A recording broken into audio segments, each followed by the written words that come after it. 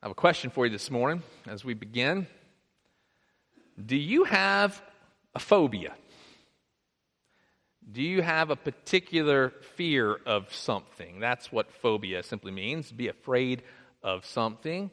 Some people are claustrophobic, right? Afraid of closed spaces. There's all kinds of phobias that exist. So I thought I would begin this morning by admitting my own phobia to you this morning. I am an arachnophobic. Okay? I am afraid of spiders. So if you ever see me jump in the pulpit, it's probably because there's one crawling, and that has happened before as I've preached to you. I'm afraid of spiders. Now, I know that sounds silly to probably many of you because really in the grand scheme of things, I'm a giant compared to even the largest species of spiders. But I am scared to death of them. I do not like them at all. I don't like the sense of them crawling on me. I don't like the sense of them being like under my covers in the bed, or finding one around my bed freaks me out. I do not want to go to bed or be in my room. And when my wife married me, she had no idea that I was going to be the one asking her to take care of this in our home together. Her father told her one day, "Oh, honey, you'll marry somebody who will take care of that for you." And she was like, "No, Dad, that did not work out that way." Now, I could talk to you all day long about why I'm scared of spiders. That could be a whole sermon in and of itself, but I will spare you from those details. But I will tell you this. My biggest fear of spiders is that I fear two types of spiders, particularly. Two of the most dangerous spiders. One is the black widow, and the other is the brown recluse. My uncle actually got bit by a brown recluse when I was young, and I saw what it did to him, and it scared me to death. And so I'm scared of these poisonous spiders. Now, most spiders are harmless, but these two spiders are very dangerous, and the black widow even the most dangerous. Did you know this? That a black widow's venom is 15 times more lethal than that of a rattlesnake. 15 times more. Now you're scared of spiders, right? You're going to be calling Terminex as soon as you get home tomorrow. It amazes me that a creature so small, has the power to inflict so much harm. That's scary to think about. So small. And I don't know about you, but when I see a black spider in my house or a brown spider in my house, immediately I think, it's a black widow, it's a brown recluse, and I immediately freak out about it. I hate spiders. They're awful. I'm sure God has a purpose for them, and I'll ask God what that was when I meet him face to face. Now, I have to admit to you, our scripture readings today have nothing to do with spiders. I was looking for it, but there was nothing in there. But they do point us towards a very similar reality. That the tongue, as small as it is, one of the smallest muscles in our body, has the potential to be quite deadly. Quite deadly. Our first proverb we read this morning from Proverbs 18:21 says, "The tongue has the power of life and death, and those who love it will eat its fruit." According to our proverb, the tongue, while very small, has an impact that is disproportionate to its size. It has the power to bring life, to be life-giving. But like a black widow spider, it has the power also to inflict venomous poison that can be quite deadly. Likewise, Proverbs chapter 15, verses 1 and 2 tell us, "A gentle answer turns away wrath, but a harsh word stirs up anger. The tongue of the wise adorns knowledge, but the mouth of the fool gushes folly." I find that our words matter. The speech that rolls off the tip of our tongues has the ability to do much good, but it also has the capability to inflict much harm.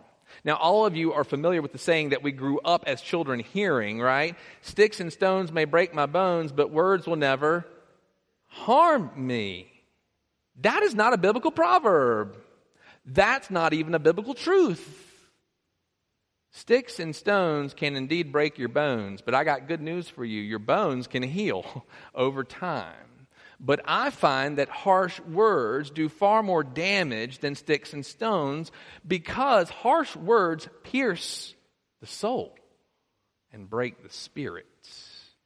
And unfortunately, we do not have splints and casts that can help heal our spirit. Proverbs 12, verse 18 puts it this way for us: the words of the reckless pierce like swords, but the tongue of the wise brings healing. Once again, the tongue can kill or the tongue can offer life. And this truth has existed ever since sin entered into this world for the very first human beings who disobeyed God. And we've lived in a broken world ever since, where most often the words that are spoken pierce others like swords rather than bandaging the wounds of the scarred. You do not have to look far to see the reality of this here in our own nation. As Americans, we celebrate the right of free speech in our country, but our free speech is often spoken too freely, tearing down rather than building up. Turn on your television sets, turn on the news, and you will see the news reports each and every day of our president and of members of our Congress constantly using words against one another. Rarely do we ever hear reports of our representatives offering gentle answers that turn away wrath. Instead, reckless words are spoken attacking or defending oneself that perpetuate anger and promote a polarization of partisan politics in our country. I see it all the time. Labels thrown at one another intended to demean, such as, you are a snowflake, or you are a rhino, or a Republican in name only. These things are intended to demean and to put down, to make others less than. And we see that amongst the political discourse in this country. I was reading a recent survey by the Pew Research Center, and it stated that more than 8 out of 10 adults, by the way, this has no bounds when it comes to whether you're Republican, Democrat, Independent, Libertarian, whatever. 8 out of 10 adults agree that political debate in our country has become more negative and less respectful. And 73% of Americans agree that elected officials should abstain from using heated language because it encourages violence.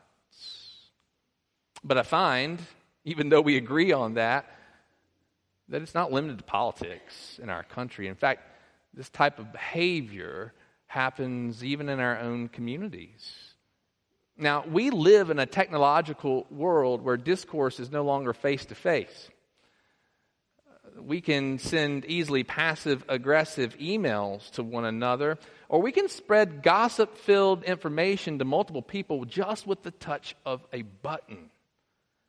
We live in a different kind of world. We live in the world of social media, where Facebook and Twitter and Instagram are means in which we use each and every day, and also allow us to be more bold in what we say without having to look at anyone when we say it. Many, I find, who are typically shy in person, maybe more introverted, they have a sense of empowerment when they are online because they feel emboldened to say whatever they think, whether it is good or whether it is bad, whether they agree with someone or disagree with someone, or whether or not they are concerned with facing any type of backlash, because backlash are just words printed, not words at you. Many people get into arguments online about whatever, having differences of opinion, and so often I see them escalate from a debate to personal attacks about an individual, to the point where it becomes bullying of one another. Speaking of bullying, cyberbullying has become a reality amongst our teenagers, primarily, who slander and belittle one another, and they do that to people they do not like. And when they do that like a pack of wolves attacking their prey. And the sad part is, I have read so many stories of young children, teenagers and preteens, committing suicide because of cyberbullying that is taking place in our world. This is venomous behavior, deadly poison that can cause great harm. And you know that the world in which we live in is filled with hate-filled speech on a daily basis. Racism is still a problem in our country. There are words spewed that are sexist in nature or homophobic, trying to make people feel less than while trying to elevate one's self. And some, I'm afraid, even do so in the name of the Lord, as if they are honoring God with their actions. But these are the ways of those outside the church, aren't they? Christians know better than this, and they don't participate in such behavior, do they? Unfortunately, they do. Unfortunately, they do. And so James speaks to the church, and particularly to the teachers of the church about this very thing. So he tells us this: with the tongue, we praise our Lord and Father, and with it curse human beings who have been made in God's likeness. Out of the same mouth come praise and cursing. My brothers and sisters, this should not be. Can both fresh water and salt water flow from the same spring? Yes, even the church is guilty of speaking harmful words to one another. Now, I have to tell you, I am afraid of spiders, and I hate those things, but I am more afraid of something else. You see, as a pastor, as a shepherd, as a leader in the church, I'm most afraid of saying something that would offend and hurt someone else, a way that would misrepresent Christ. I know that I'm not perfect, but that's not a justification to say things without thinking about them.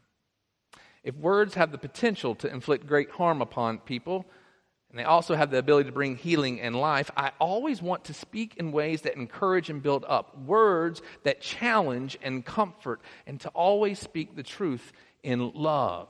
But I have to confess to you, I don't always live up to that as faithfully as I should. Years ago, when I was serving the church in Spartanburg, I was in youth ministry at the time. I was the youth director of a fairly large church, and we would take a number of students to Mexico every year to serve. And we did so one particular year. We worked with a different organization called World Servants, and while we were gathered there that week, we worked with the staff from this organization, and they would help line up things for us, all of our mission work, and then in doing so, they would serve alongside of us, and in addition to that, they would join us for worship and Bible study together. And so I had the privilege of meeting a number of college students who were working for that organization during that week, and I enjoyed many conversations with them while we were there. But fast forward about 2 years later, and I received an email from one of these particular students that I had met during my week while we were there. And he emailed me a rather long message, actually, that was bothering him. Something was eating at him. There was something that I had said to him while we were there that week that he had been pondering for 2 years. And he finally got the courage to send me a note to ask me about it. When he mentioned it to me, I didn't even remember that I had said it. I didn't really know what was the context or anything. And it bothered me because I knew that it was bothering him and that obviously I had inflicted some sort of harm to him in what I had said. I felt terrible about that. And I reached out to him and I profusely apologized to him, asked for his forgiveness, but I knew that the damage was done. He forgave me, but I knew that it still bothered him. You see, James, he goes beyond the point that we can speak blessings and curses out of the same mouth. He makes it even more poignant by stating that we do this to those who have been made in God's likeness, in God's image. In other words, we have all been created by the same God. That means that we're all special in God's eyes, and that while we are sinful, our sin does not obliterate the image of God in us. It's present in us. And so we bless and we sing praises to God, but we are quick to dismiss one another even though we are all God-like. And what I mean by that is that we are all worthy of dignity and respect. But we don't always treat each other with dignity and respect. And I am sure that this young man's hurt came about because I was a Christian. I was a teacher in the church. I was the leader of our group that week. And he looked up to me to represent Jesus, not just in my work, but also in my words. And I find that if you approach a spring expecting to get fresh water and it pours out salt water, it can leave a bad taste in your mouth, and it can even make you sick.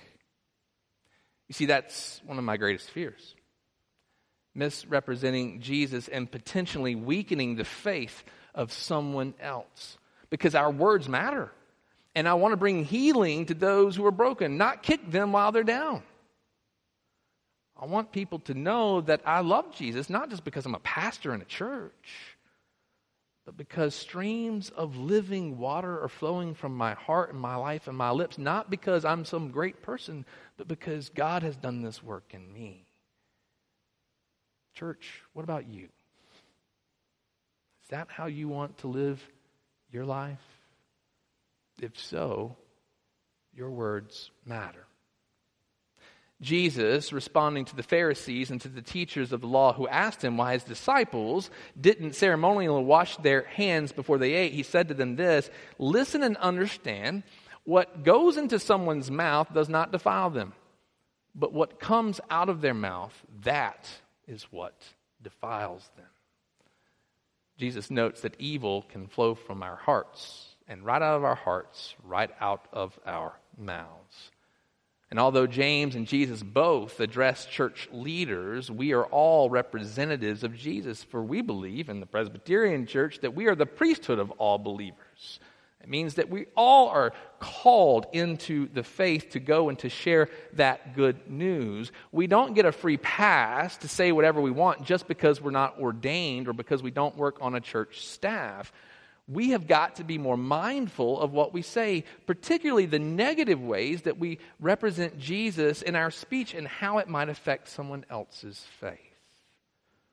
We're called, as followers of Jesus, to exercise the fruit of the Spirit known as self-control. And as we studied this summer, these are fruit that exist in our life because the Spirit exists in our lives. So it's not something that we have to figure out. It's something that's there. We've got to practice it together. And so it means that if someone intentionally rubs you the wrong way, and trust me, that will happen in life. If someone rubs you the wrong way, rather than allowing your emotions to rage in response and you blurting out something like toothpaste coming out of a tube that you cannot put back in, be wise. Pause. And respond wisely so as not to escalate and perpetuate anger. As a common practice myself, if I receive an email or a phone call or something that I know someone's upset and angry, whether they're angry with me or angry about something in the church or angry about whatever, I refuse to respond to that message immediately. I have begun to practice a 24-hour rule that I will not respond for 24 hours because I need to pray, I need to reflect, I need to think about how I'm going to respond to that individual so I do not say something that I will later regret. But I also recognize that sometimes you and I have a tendency to treat strangers actually better than those who are actually close to us. We can be really nice to those that we don't know well, but when we get into our homes, sometimes we can not be so nice to those that we love. It's easy for me to complain about my wife or my children, the things that they do that irritate me, and I can focus on those negative things, and I can point them out to them, and I can certainly point them out to others. But the truth is that there are far more wonderful things that they do that I often don't praise them for. What if we became more intentional in offering words of affirmation rather than words of criticism? How might this spur life and blessing and healing even in our own homes? And furthermore, what would happen if we intentionally chose to speak more positively to everyone, all who are created in the image of God? I find that so often we are unaware of the scars and the wounds that people wrestle with on a day-to-day basis. So many people have been told that they're not good enough.